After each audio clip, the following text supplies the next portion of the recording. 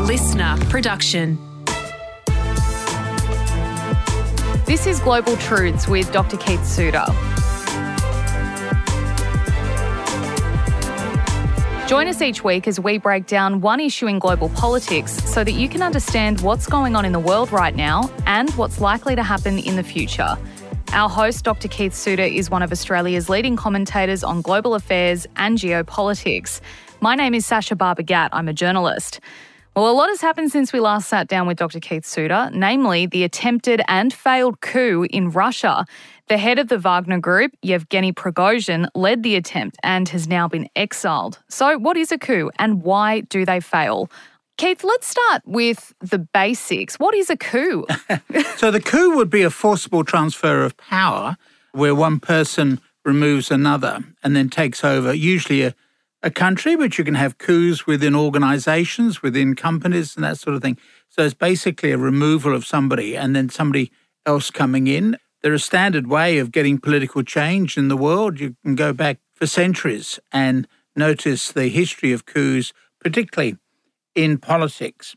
The article that I've been reading on this subject is by Brian Klaas, who is Associate Professor of Global Politics at University College London, and he's writing in The Atlantic magazine, and he's looking at why coups fail. So we're well aware of ones which seem to succeed, but he's looking at why they fail. And of course, obviously, it was the failed coup by Yevgeny Prigozhin that has triggered this interest.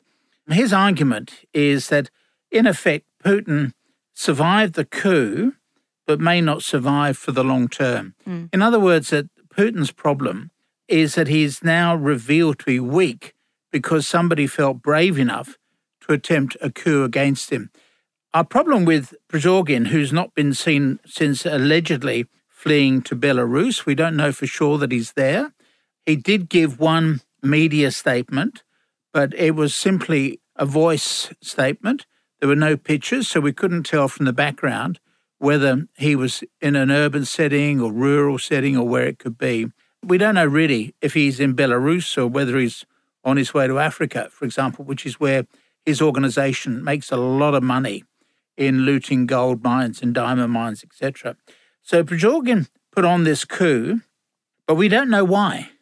We know he was dissatisfied with the way in which the Russian military have conducted the attack on Ukraine. He's not a particularly nice person. I've got to emphasise that right up front. So it's one bad guy trying to remove another bad guy. There are no heroes here. And he has a record of brutality, as does Putin. And he, by the looks of it, was fed up with the way in which the invasion of Ukraine had gone so badly. And so he decided to seek to get the removal of the two key figures, as the Russian Minister of Defense and the Chief of the Russian Defense Staff, to get those two removed. Whether he was actually intending to take over Putin, who knows? If you look at the film footage of the march on Moscow, it was a fairly small convoy. It wasn't thousands, and we're talking about taking over a city of millions. It remains a mystery as to why he did this. There is even speculation that perhaps there's some sort of super subtle plot going on. In other words, that they pretended to have a coup, which gave him the opportunity to go to Belarus. And of course, in Belarus, you can attack Ukraine from the north.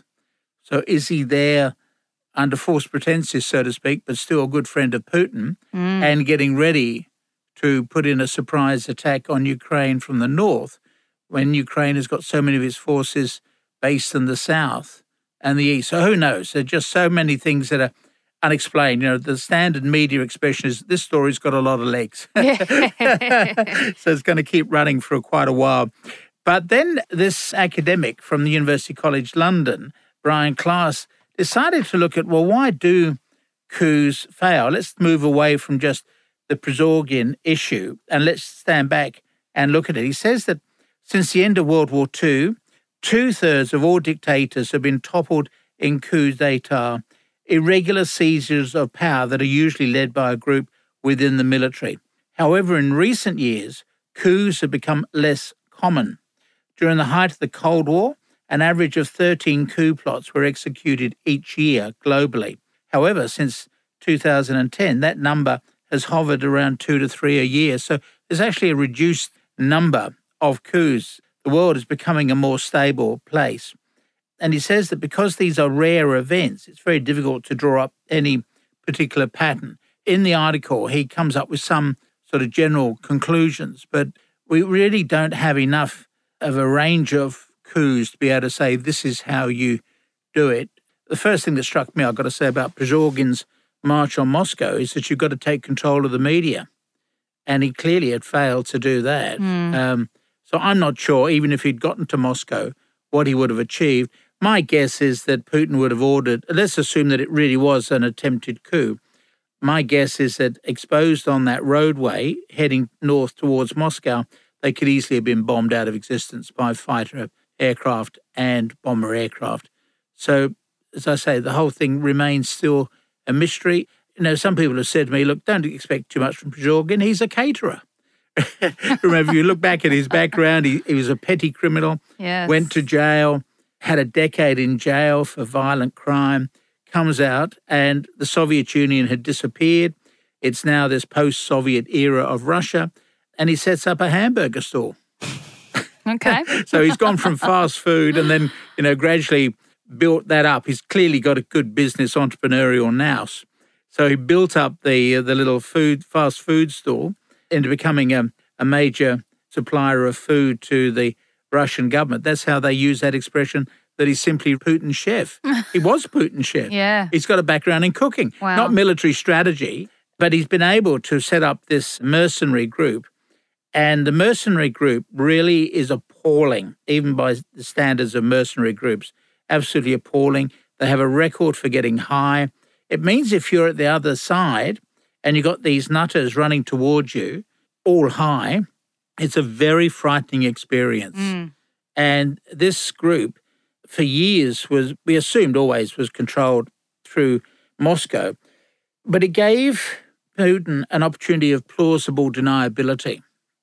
In other words, when they took over Crimea and they were wearing their green uniforms, but without any of the insignia, what the Ukrainians called the little green men, Putin was able to say, I don't know who these people are, not connected with me. It's interesting that since the coup, Putin has come clean and has said that, yes, we have financed the Wagner Group and we have now stopped financing it. So it is interesting that this has come to light, but we're still in the process of trying to unravel exactly what happened. But it certainly fits this pattern that coups are no longer as successful as they used to be. Yeah, so going off this article that you mentioned before, it does go into some of the history of coups, so I thought it'd be interesting to talk about it a little bit more. I guess, generally speaking, what leads to a coup? What are the conditions that are needed for something like this to kind of pop off, so to speak? They need partly what's called a bandwagon effect, that as you start to rebel, say if you're a military group, you've got to have other people coming on board because people are worried about being seen to be on the losing side, whichever side that is. They don't want to be seen to be on the losing side. And so as the ranks swell, then they begin to build up more and more supporters in readiness for what's going to be happening. So you've got to build up a momentum for it. But it's important if you're at the other end, like Putin, you've got to remain calm and in control. He used this example of Recep Tayyip Erdogan, the Turkish leader, who in 2016 was the victim of an attempted coup, and he just kept broadcasting via the social media app FaceTime and remained calm, and ultimately that coup attempt failed. Obviously, you've got to build up this degree of momentum. He recommends that you have a military, if you're going to have a coup, you've got to have a military. Yeah.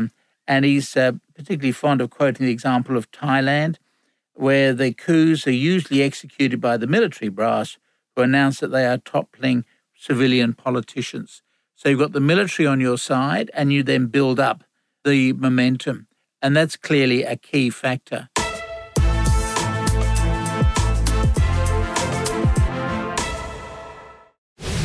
This is Global Truths with Dr. Keith Suter, and this week we're looking at coups and why they fail. Keith, why do coups often fail? Well, I think that the basic thing is that you can't get the momentum to build up. That was obviously, go back to the Turkish example in 2016. There was obviously a very determined attempted coup, very different from the one with the Wagner Group, which seems to have been a bunch of amateurs by comparison. The one against President Erdogan of Turkey seemed to be much better organised, but even so he was able to stare them down. And the military decided to side with the government. You had some people in the ranks who were obviously supporting the rebels, but the majority decided to support the president. And so it's very difficult to do that. Also, you need to be able to take the ruling junta or ruling government by surprise at a moment of weakness. I guess, of course, Prigozhin would say, well, look, I was doing that with Putin because Putin was bogged down in Ukraine. I saw a moment of opportunity to act, although it wasn't sufficient. But it's certainly something that you need to look at, that if you are undergoing other issues. In fact, in the article, he talks about the way in which coups have been carried out while the dictator is undergoing surgery abroad. That doesn't seem fair. So exactly. So if you're not around to run the country, this is give people a window of opportunity. Mm. He goes on to say, what would a military gambit against Putin be required? He says it doesn't probably require mass casualty tank battle or a gunfight in the streets of Moscow. Instead, a successful coup requires one of two things: defections to the plotters, in other words, the military and others siding with the coup plotters, or inaction against them. And he's looking at what happened at Rostov-on-Don. So Rostov-on-Don is western side of Russia. It's the staging post for the invasion of Ukraine, particularly in the Donbass area, the eastern side of Ukraine. And Prigozhin got into Rostov-on-Don, was almost welcomed as a liberator. Mm-hmm. And we have reports of the civilians giving the soldiers, the mercenaries, drinks and food. That would have been a real moment of horror for Putin to see fellow Russians supporting this mercenary group. So that was certainly a significant development at Rostov-on-Don. And so you had a number of Russian soldiers said, well, I'm not going to be risking my life trying to put down this attempted coup. I'll just go with the flow. Ironically, he took control of Rostov-on-Don. Keep on saying on Don because there's another Rostov to the north. Okay. So Rostov-on-Don. He took Rostov-on-Don in the way that he thought he was going to take Kyiv. But in fact, at Kyiv, they put up a determined battle. But at Rostov-on-Don, they were not willing to be hostile towards the Wagner group. So that gave him the impetus to then march on Moscow up this main highway. But it then just sort of fizzled out. I think maybe he just simply did the calculations that he was not going to win that easily, even though clearly he had public support in one part of Russia. It wasn't going to be enough to tip the entire country. Don't forget, we're talking about 140 million people. Mm. It's very difficult to get them all mobilized to support your point of view, particularly since they've been so used to the terror inflicted by Putin. So I could imagine quite a number of Russians would have said, well, we're not going to move because this could be a super sophisticated Putin plot to see who actually is against Putin. In other words, that if I show support for the mercenaries, and the whole thing is just a plot to reveal who the undesirables are, then I'll be risking my own life. Mm. So that's another reason, I think, why the whole thing sort of fizzled out. People did their own personal calculations. Is it worth risking my life to support this group, or should I try to sit it out and somehow see how things pan out? And Putin was good. He, as the article says, he engaged in extensive coup proofing, which means that he'd taken steps to ensure that when someone starts shooting at his forces, they shoot back rather than turning their weapons on him. Remember, this is a key factor. You need to have people defecting against you for you to be overthrown. Well, Putin had made sure that wasn't going to happen. And so what we see then is that Putin has remained in control. He's got the security and intelligence services like the FSB, who are obviously out, I should imagine, at this very moment, looking for Prigozhin with a view to killing him. Putin might have said, well, we won't follow through on the attempted coup. But if you look at the people who've died in Salisbury in England and whatever, and a surprising number of Russians seem to fall out of windows. God, you should My laugh. advice to Prigozhin is don't stand near a window, my friend. So the FSB will continue to look for him because this is the way that life goes on in Russia. You have a leader who says one thing but gives instructions to his organizations to do something else. Yeah, so, I mean, we got that message from Prigozhin kind of hinting at where he was, but still no confirmation. It seemed, from an outsider's perspective, A, the coup felt totally out of nowhere. I remember waking up on Saturday morning that week and going, what is going on? But B, also, we don't know what's happened since. So what do you think has actually gone on with Prigozhin and Putin? Has he been directed? Is all forgiven? It felt like it was like, go live in Belarus and that's where you'll stay. The whole day, really, that Saturday, which is so memorable, Saturday Australian time, is so memorable because Putin's anger in the morning had been reduced by the afternoon, in effect saying to the mercenaries, you can go home or you can join the Russian army or you can stay where you are and just continue life as normal. So Putin was shown to be weak, and of course that's a problem for the government. As soon as people can see blood in the water, they're beginning to see his weakness. But since we haven't seen the mercenary leader, it may well be that he's already been taken care of. Really? And my view is that, we need to see him still alive and flourishing, whether or not Putin has honoured his promise about not attacking him. My guess is that Putin will have also given instructions to FSB, that's the old successor to the KGB, to find him and kill him. Wow. And remember, he's just over the border in Belarus, so he hasn't fled all that far. He can be tracked down. Okay, well, I guess we'll have to wait and see. And just quickly before we finish up, Keith, what do you think the future of Putin's regime looks like now? What's the future going to hold? Well, it's certainly weakened. Prigozhin has lost, but I'm not sure that Putin has won.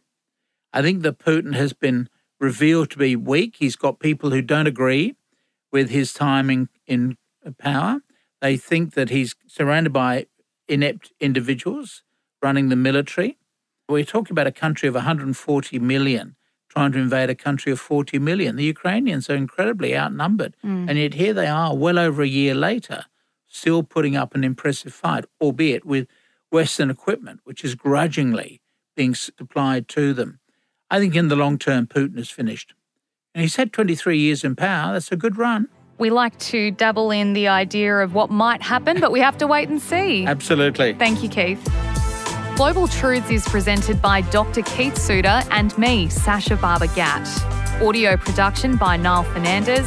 Theme and original music by Matt Nikolic.